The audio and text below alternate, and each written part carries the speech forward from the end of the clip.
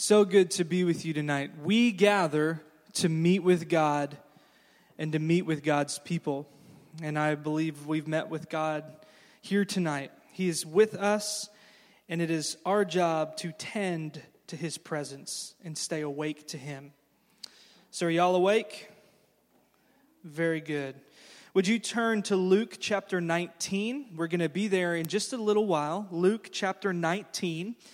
We are in our second week, not just of the year, but in our series called Core Practices. We're unveiling 5 new core practices for the neighborhood church in 2018. Our hope is that we would bring some focus and some intentionality and some kind of fresh vision and ways of talking about things that every Christian everywhere should be doing, okay? We just gave them catchy names a little bit. And so tonight we're going to talk about our second core practice, which is love neighbor. Love neighbor. So while you're still turning to Luke chapter 19, I want to ask you a question, okay? If I walked out these doors and I walked out onto North Garland Avenue and I grabbed the first person I saw walking down the street and I said, give me 1, 2, or 3 words to describe a Christian. Okay? And let's assume that this person has never visited the neighborhood church or Freeman Heights or any church. Let's assume that this is a non-Christian, non-church-going person. What do you think he or she would say?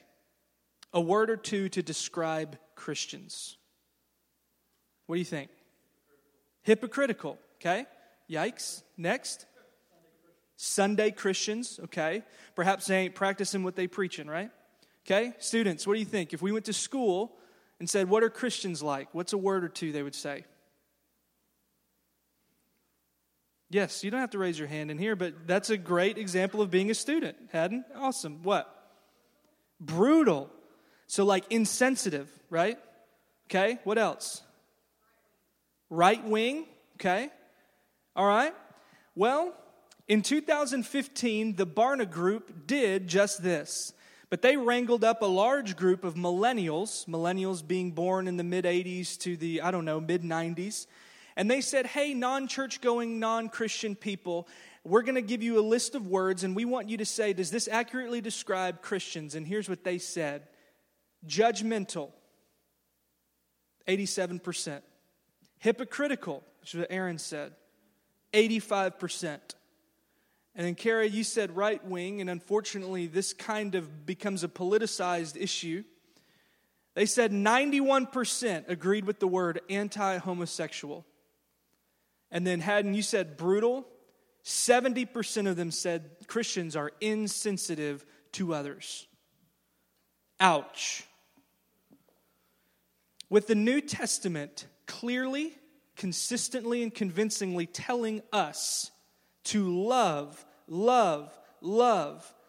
each other and love others. Love enemies, love poor, love everybody. This is a glorious and horrible exercise in doing it wrong, right? Well, how do we love those within the family? How about our brothers and sisters? Jesus in John 13 said, the world out there will know that you're my disciples by the love that you have in here, okay? He says everybody's going to know if you love one another. How good at loving our Christian neighbors are Christians typically? Well, they get it wrong, and here's why. And they're not really Christians because of this, and they're not because of that. Does this sound familiar? I've said it. Well, we don't need statistics here. We just need anecdotal evidence. A couple weeks ago, Amy sat down to lunch at Children's Medical Center, and she sat down with her Catholic coworker and her Muslim coworker.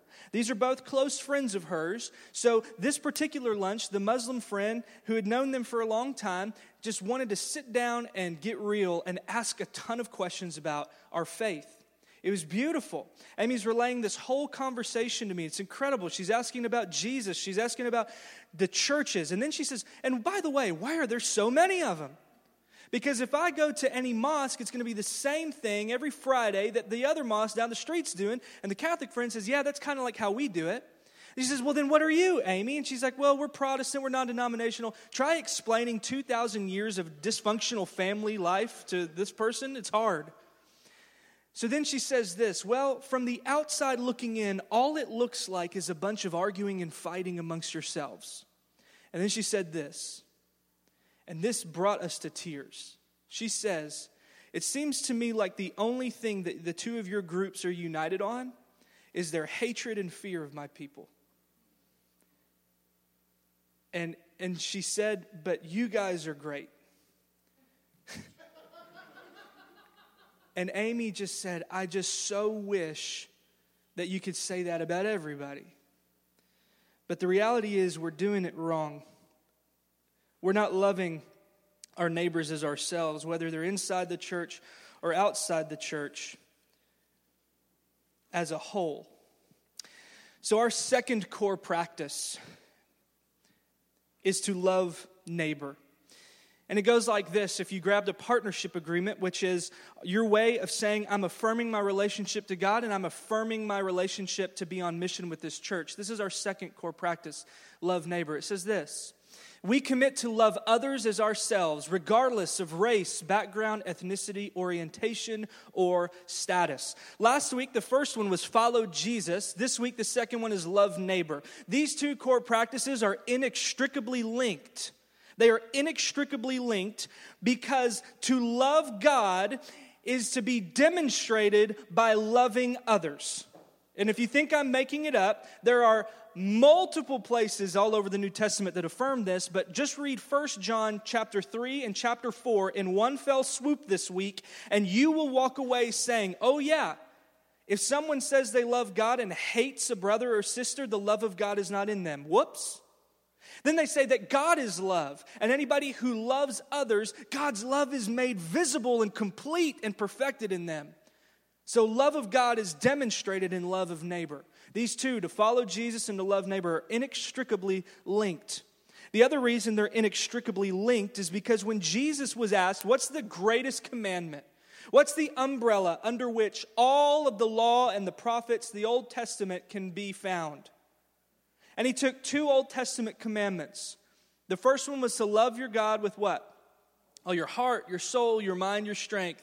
But then Jesus did something radical. He took another command from Leviticus and he sandwiched it with that one and said, and the second is this, love your neighbor as yourself. And he says on these two commands, so Jesus went for bonus points. He didn't just give them one, he gave them two because they're inextricably linked. He said on these two commands, everything finds meaning and can hang its weight. You can do this, that, or the other, but if you ain't following Jesus and loving neighbor, the whole thing is wrong. And you get statistics like we just saw. So when Jesus was asked, what's the greatest commandment? And he gave these two sandwiched together, the question was then asked, okay, who's my neighbor? You remember this part of the story? Here's what Jesus did. He did what he often did, and he told a story. Y'all remember what story he told? The Good Samaritan. The Good Samaritan is a story about an outsider who loved a neighbor that everyone else overlooked. Y'all remember the story, right? Man is beaten and dead on the road, and a religious person, number 1, 2, 3, walks by and overlooks him, except for the outsider Samaritan. He loved his neighbor as himself. And what we've said about that story in our church, because we're called the neighborhood church, and I want to try to shoehorn the word neighborhood into everything we talk about to help us live into our name. We say that Jesus has rezoned our neighborhood, right? The question, who is my neighbor, is his way of saying, let me put up the gated community of my neighborhood because I want to love the people who look like me, sound like me, act like me, and come from my similar background and they have my same color skin. That's the question. Here's the problem. Jesus tells a story and then lives the example of breaking down the gate. There is no gated community in the Christian faith. Our world may say so, our president may say so, there is no gate in gated community in the body of Christ. He has rezoned our neighborhood. And so, like the Good Samaritan, every person we encounter is a neighbor to be loved as ourselves, not a person to be discriminated against, hated, or put away. And here's the point we've always got to remember. Jesus told this story in Luke. He told a group in Luke 6, what good is it if you love the people who are like you? I say love your enemies and bless those who persecute you. That's a kingdom love. That's a love that transforms the world. Jesus, who said these things, look at this and don't ever forget it. In Luke 19, Jesus lives what he teaches. Everything that Jesus asks of you to do, Jesus lived first. Jesus, it's hard to love different people. I did. I know. Jesus, it's hard to deny myself and take up my cross and suffer. He says, I know. So when Jesus encounters a neighbor that everybody else hated and overlooked, what Jesus does is he sees him and treats him as valuable. Jesus loves him as himself. Let's look at this story that should be familiar to most of you in Luke chapter 19. It's from our good old friend Zacchaeus. Wee little Zacchaeus. Are you ready? I'm going to read verses 1 to 10, and we're going to talk about this story and what it means for the neighborhood church to be intentional in our love of neighbor. So Jesus entered Jericho and was passing through. A man was there by the name of Zacchaeus. He was a chief tax collector and was wealthy. He wanted to see who Jesus was, but because he was short, he could not see over the crowd. So he ran ahead and he climbed a sycamore fig tree to see him, since Jesus was coming that way. When Jesus reached the spot, he looked up and he said to him, Zacchaeus, come down immediately. I must stay at your house today. So he came down at once and welcomed him gladly. All the people saw this and they began to mutter, he has gone to be the guest of a sinner. But Zacchaeus stood up and he said to the Lord, look, Lord, here and now, I give half of my possessions to the poor. And if I have cheated anybody out of anything, I will pay back 4 times the amount. Then Jesus said to him, today salvation has come to this house, because this man too is a son of Abraham. For the Son of Man came to seek and to save the lost. If we were to ask Zacchaeus, who was a wealthy chief tax collector, describe the religious people of your day using 1 to 2 to 3 words. Do you think he would have said judgmental? Do you think he would have said hypocritical? Do you think he would have said insensitive? Okay? Ask the religious people who are muttering and grumbling under their breaths, who is your neighbor? And they point to Zacchaeus and said, is this guy your neighbor?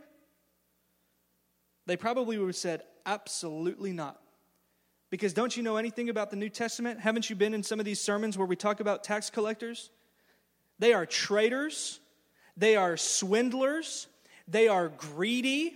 They are cheats. And Zacchaeus is a chief tax collector, so he is over the deplorable other tax collectors, and whatever kickbacks they get, they got to funnel up to him. He's like the Godfather, Scrooge McDuck, chief tax collector. He's the worst. And the other thing is, even short people, something completely out of his control, were literally and figuratively looked down upon in the ancient Near East. Something completely out of control he was judged on as well. I think that's why it makes it into the New Testament.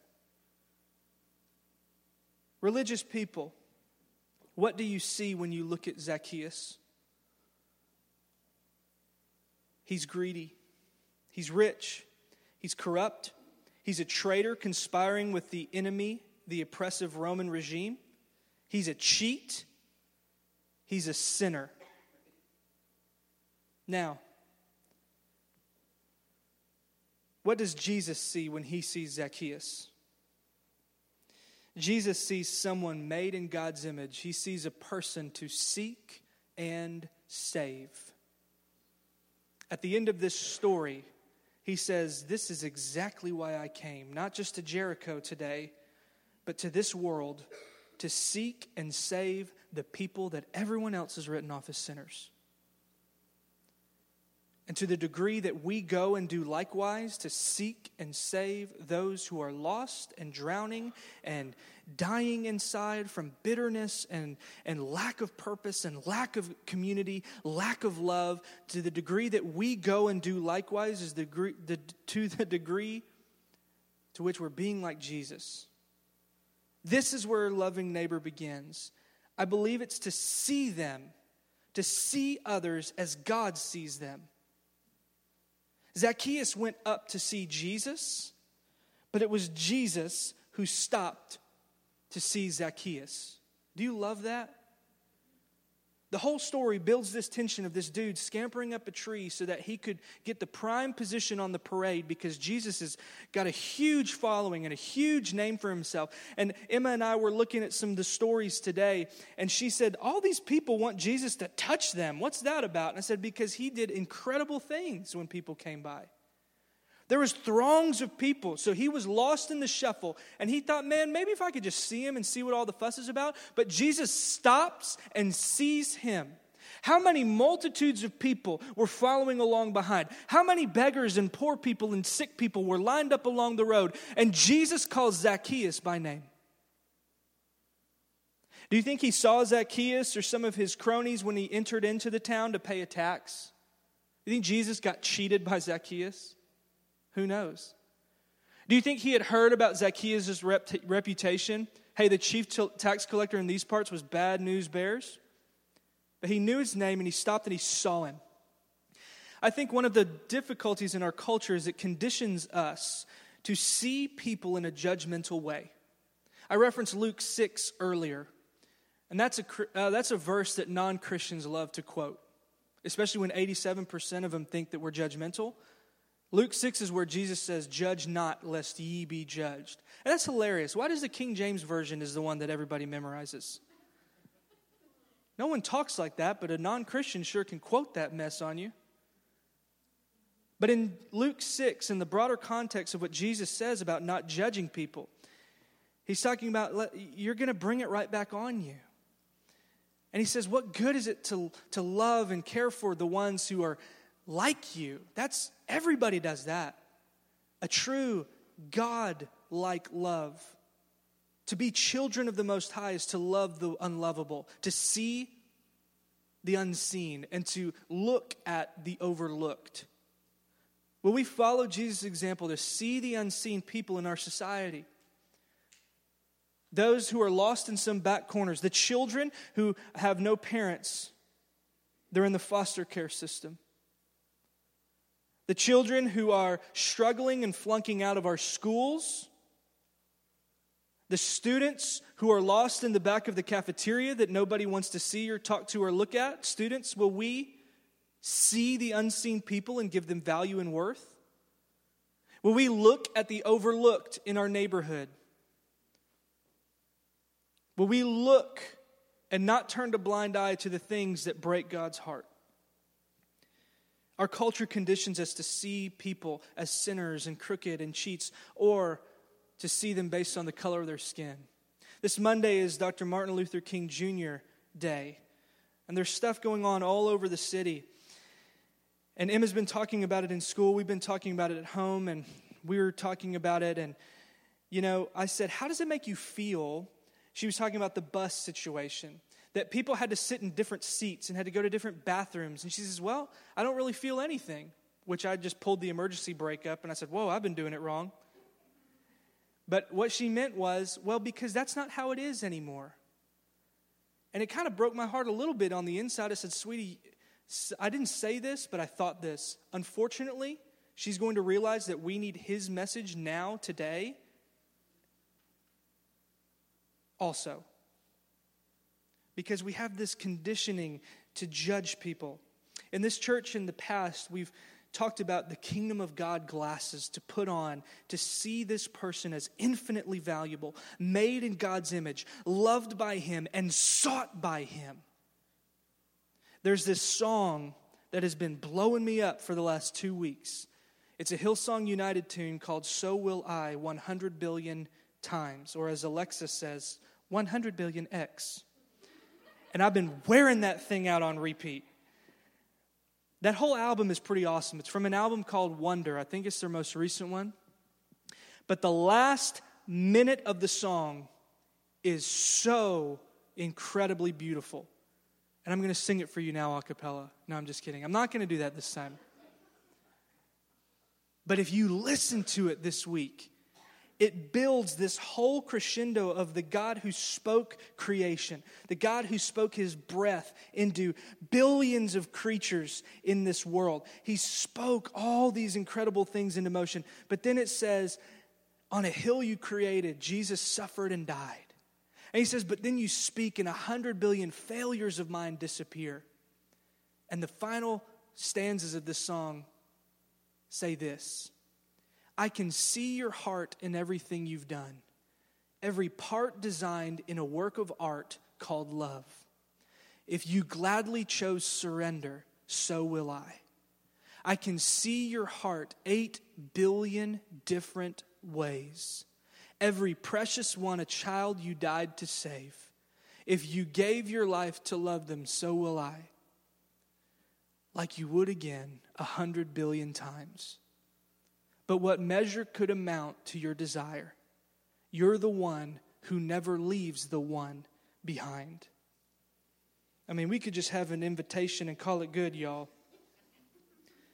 Jesus is seeking and saving the lost. The problem comes when we get in the way of those whom He's invited. So for a church to love neighbors is to be hospitable to them around our table. Amen? So Jesus does a very unneighborly thing in the story, and He invites Himself over for dinner. If you were to invite yourself to my house, I would say, no, let's go to Chipotle, because I'm good at starting laundry, not folding it. But Jesus invites Himself over for dinner. It's unusual to invite yourself, but Zacchaeus probably would have never dared even dream of inviting Jesus. Why? Because Jesus was respected. I told you He's got this throng of people. He's a respected teacher and rabbi. So Zacchaeus said, there is no way this dude would go to the dance with me. But Jesus sees him and says, I'm coming to your house for dinner. Because look, it was an honor to host this respected teacher and person. So Zacchaeus says, I don't care how much laundry I got going, dude. He hops down and he, boom, knocks open the door. Come, let's do this thing. And just imagine Zacchaeus' house. He was extremely wealthy, so he had this enormous house, this enormous dining hall, probably filled with all of Jesus' disciples because they needed some food too. They were broke. So they all crowd into this enormous house. Zacchaeus probably has dozens of servants or slaves. So they sit down and the judgment starts. Because cities in those days, he didn't go live in the burbs way out somewhere. He was right there.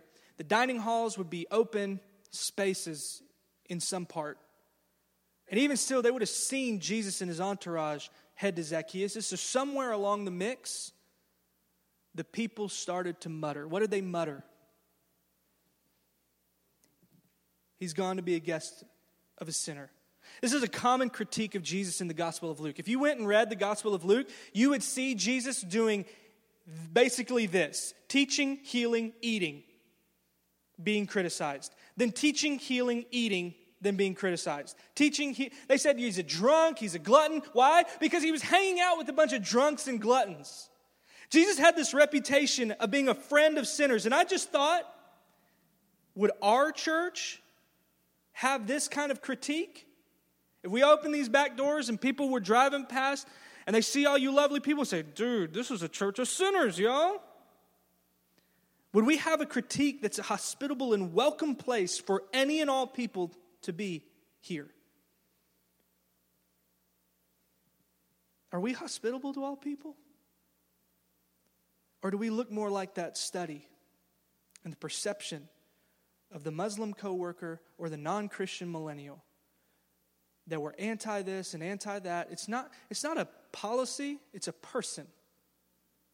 It's a person to be loved because Jesus has rezoned our neighborhood. So are we those who judge Jesus' guest list? It's a big deal to have a dinner party with somebody in the ancient Near East. It's a sign of fellowship. It's a sign of we're brothers now. So now after the crowd's comment, we're used to Jesus responding. Remember? Remember what he did after they said, well, who's my neighbor, Jesus?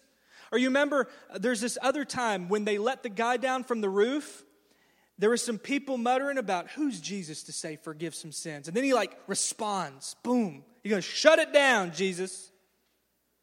We're used to Jesus telling a parable, telling some story, some indictment on their wrong way of thinking. But here's what Jesus does. Nothing.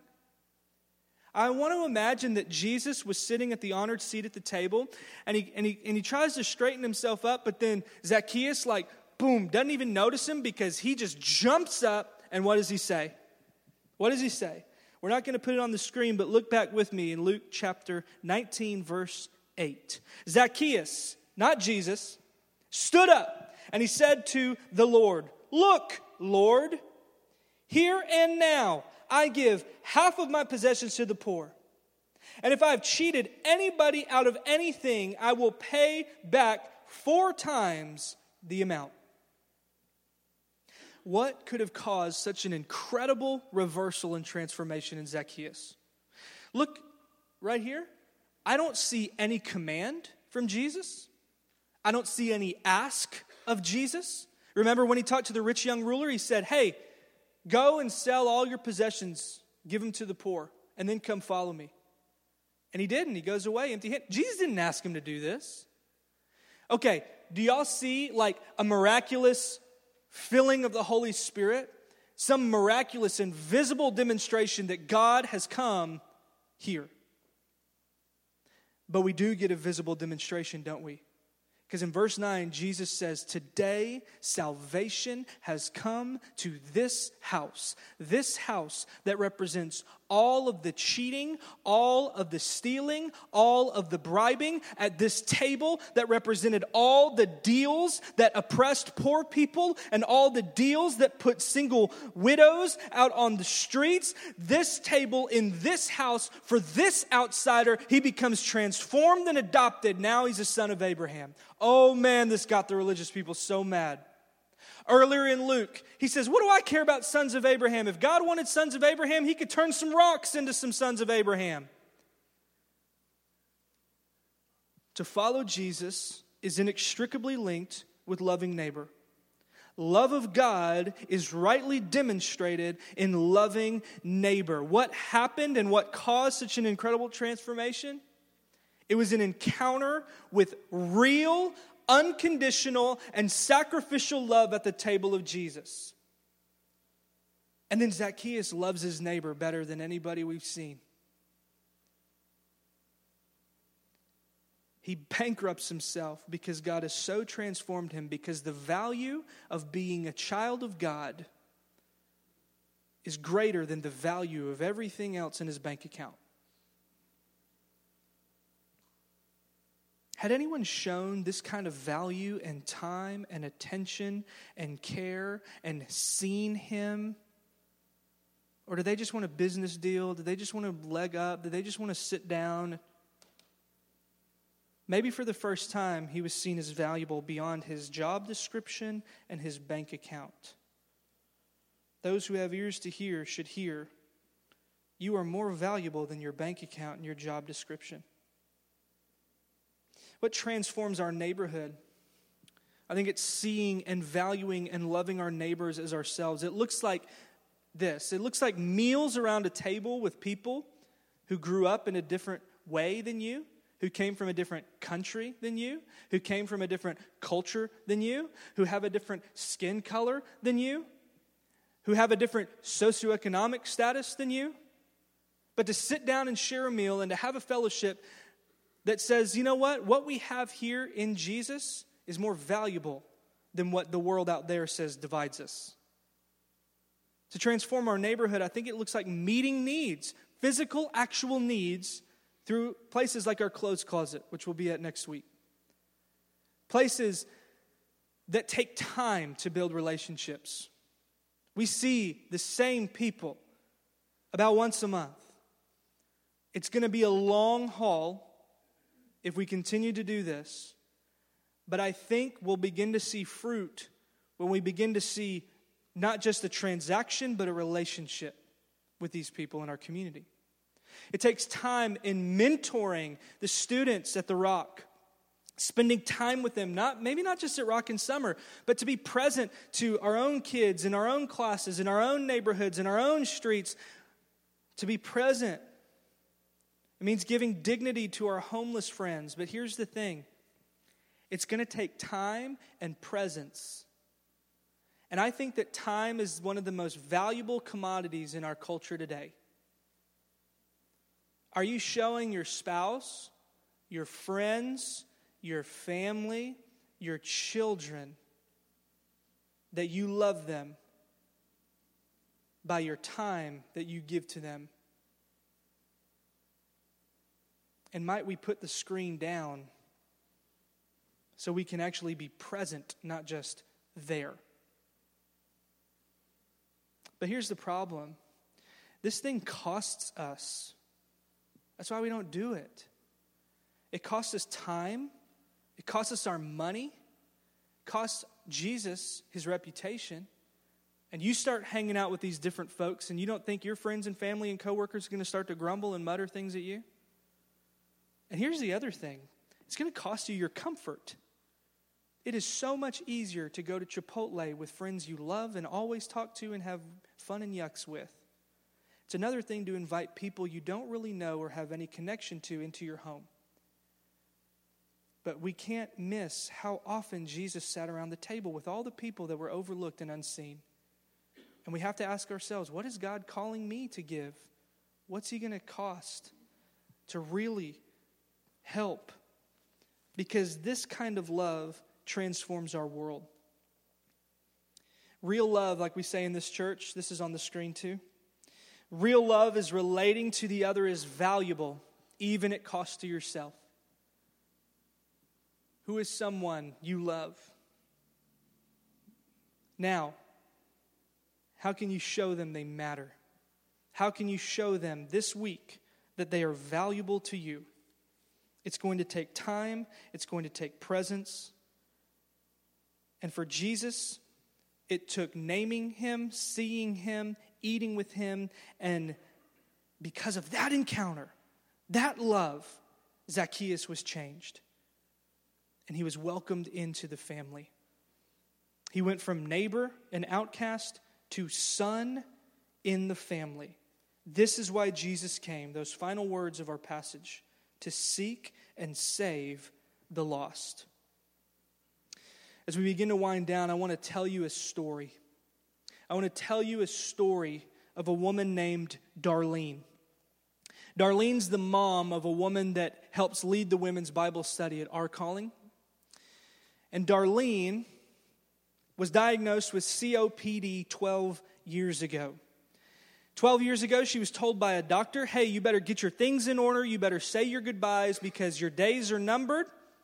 It's about time.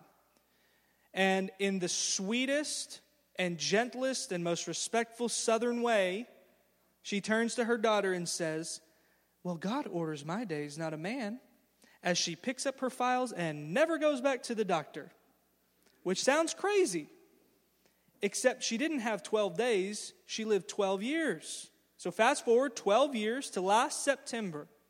Last September, things had been rocking along okay, but then she fell and she broke her leg. So she went into the hospital and she had surgery. And because of her condition and because of her age, they put her on life support. And this is when the doctors gather around and they say, look, family, you've got to understand that she will never leave the hospital. And so at this time, you also need to know that Darlene's prayer for many, many years had been, Lord, I'm tired and I love you. Please just let me wake up in your arms. So for that reason, she had a DNR. She thought, when it's my time, God knows it. He's not surprised by it, and let me just wake up in his arms. So she had a DNR. So the family gathers after her surgery in early September to say their goodbyes, and they take her off of oxygen. A day goes by, and then on the second day, she wakes up, and the first words out of her mouth, "I guess God is not done with me yet." Hang on to that. 3 days later, after waking up, Darlene was taken to an assisted living home. And then she was assigned a lunch table and a lunch buddy. There was just two of them at the table, and she met her lunch buddy. So she goes and sits down and has lunch, and her lunch buddy was a very angry and unhappy woman. She fussed a lot. She didn't talk a lot. But when she did, she was writing complaints against the staff. She was writing complaints against other residents. She was grumbling and fighting with the staff continually. And when she wasn't doing all those things, she was just frowning and bitter. And meanwhile, Darlene is this perpetually joyful person. Y'all know one of those perpetually joyful people? You want to tell them about this, and they say, well, actually, she's the kind of person that, like, every situation is like, actually, there's a sunny side. She finds the good in every situation. So you can imagine that these two lunch buddies were just two peas in a pod sitting in this assisted living place near Sherman. Well, they went on eating lunch together for the next few months, and then one day, early this past December, her friend finally let Darlene have it, like told her off, had it. And she started saying, "Why are you always talking to me? And why are you so happy? You almost died. You're here because you almost died. What are you doing? Who are you? Stop talking to me so much." And when she gets it out, Darlene began to tell her about Jesus. She said, "I'm here because God's not done with me yet. Trust me, I've been asking him, but I'm here because of Jesus." She started to tell her friend about how Jesus loves people and forgives and how he gives your life meaning. Now understand that for the duration of her time there, Darlene had been praying for her lunch buddy. And our friend, her daughter, she would always call her, and before they got off the phone, she says, "Hey, pray for my lunch buddy." And they would, right there on the phone. So while Darlene is telling this woman about Jesus, the woman begins to cry. And she said, "I need to forgive my family." And she said she hated the way that she felt. So Darlene began to talk with her more, and then ultimately prayed with her. And this woman gave her life to Christ right then, early this past December. So the next day, this is the first day of her life as a Christian in this assisted living place. She said that she just looked different. Like she got dressed up, she fixed her hair, she carried herself differently. She was walking through the assisted living and she actually smiled. These people were freaking out. So then this woman who once begrudged sitting at this lunch table is hanging out with Darlene all day. They're hanging out together. They're talking about this and that. They're having this time together. And then this woman calls her son and asked for his forgiveness. She goes to bed that night. And the next morning, the nurses came in and they found her in her bed holding a Bible. And she had passed in her sleep. Less than 2 days after surrendering her life to Jesus.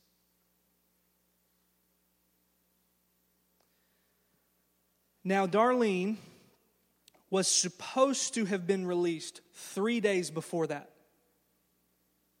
She should have not been at the table. She should have not had that conversation with her. She should have been long gone 3 days before because she had a touch of pneumonia in her lungs. They said, we've got to hold on. The day that this woman passed, they checked her lungs and said, it's crazy. It's totally clear. You should go home. 2 days after that, 2 days after her new friend had died, At 5:05 a.m., Sunday, December 10th, Darlene went to be with Jesus. Because she was tired and God wasn't done with her. And what's crazy is she texted Amy yesterday when I was asking her for more details about this story. She said that Darlene, her mom, would have been 85 this Monday. And she loved her neighbor well. And she loved Jesus till the end. And she wasn't mailing it in and retiring.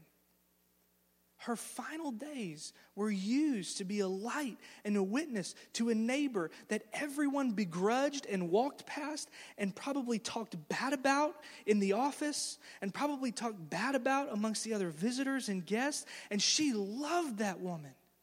And she showed up every day and talked with her.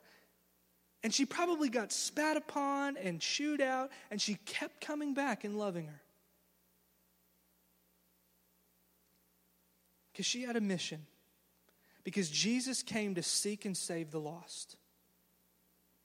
And I believe that in our church in 2018, I don't know why, I don't have a strategy, I just have this inkling, the pastors do, that God is wanting to take us to some level of really, truly welcoming and discipling new Christians.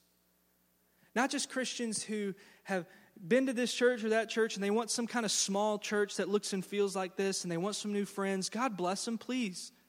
Let them come and embrace them and bring them into this community. But I believe that He wants to have us baptizing and growing new people who've crossed from death to life. So may we be a church known for love and not judgment. Known for love and not hypocrisy. Known for love and for not being anti-homosexual or fill in the blank, addicted and homeless and whoever. May we be known for love and hospitality and not insensitivity. And may we commit to love our neighbors as ourselves, regardless of race, background, ethnicity, orientation, or status. Amen. Loving God, we thank you for hearing our prayers, feeding us with your word, and encouraging us in our meeting together. Take us and use us to love and serve you and all people in the power of your Spirit and in the name of your Son, Jesus Christ our Lord. Amen. Go in peace.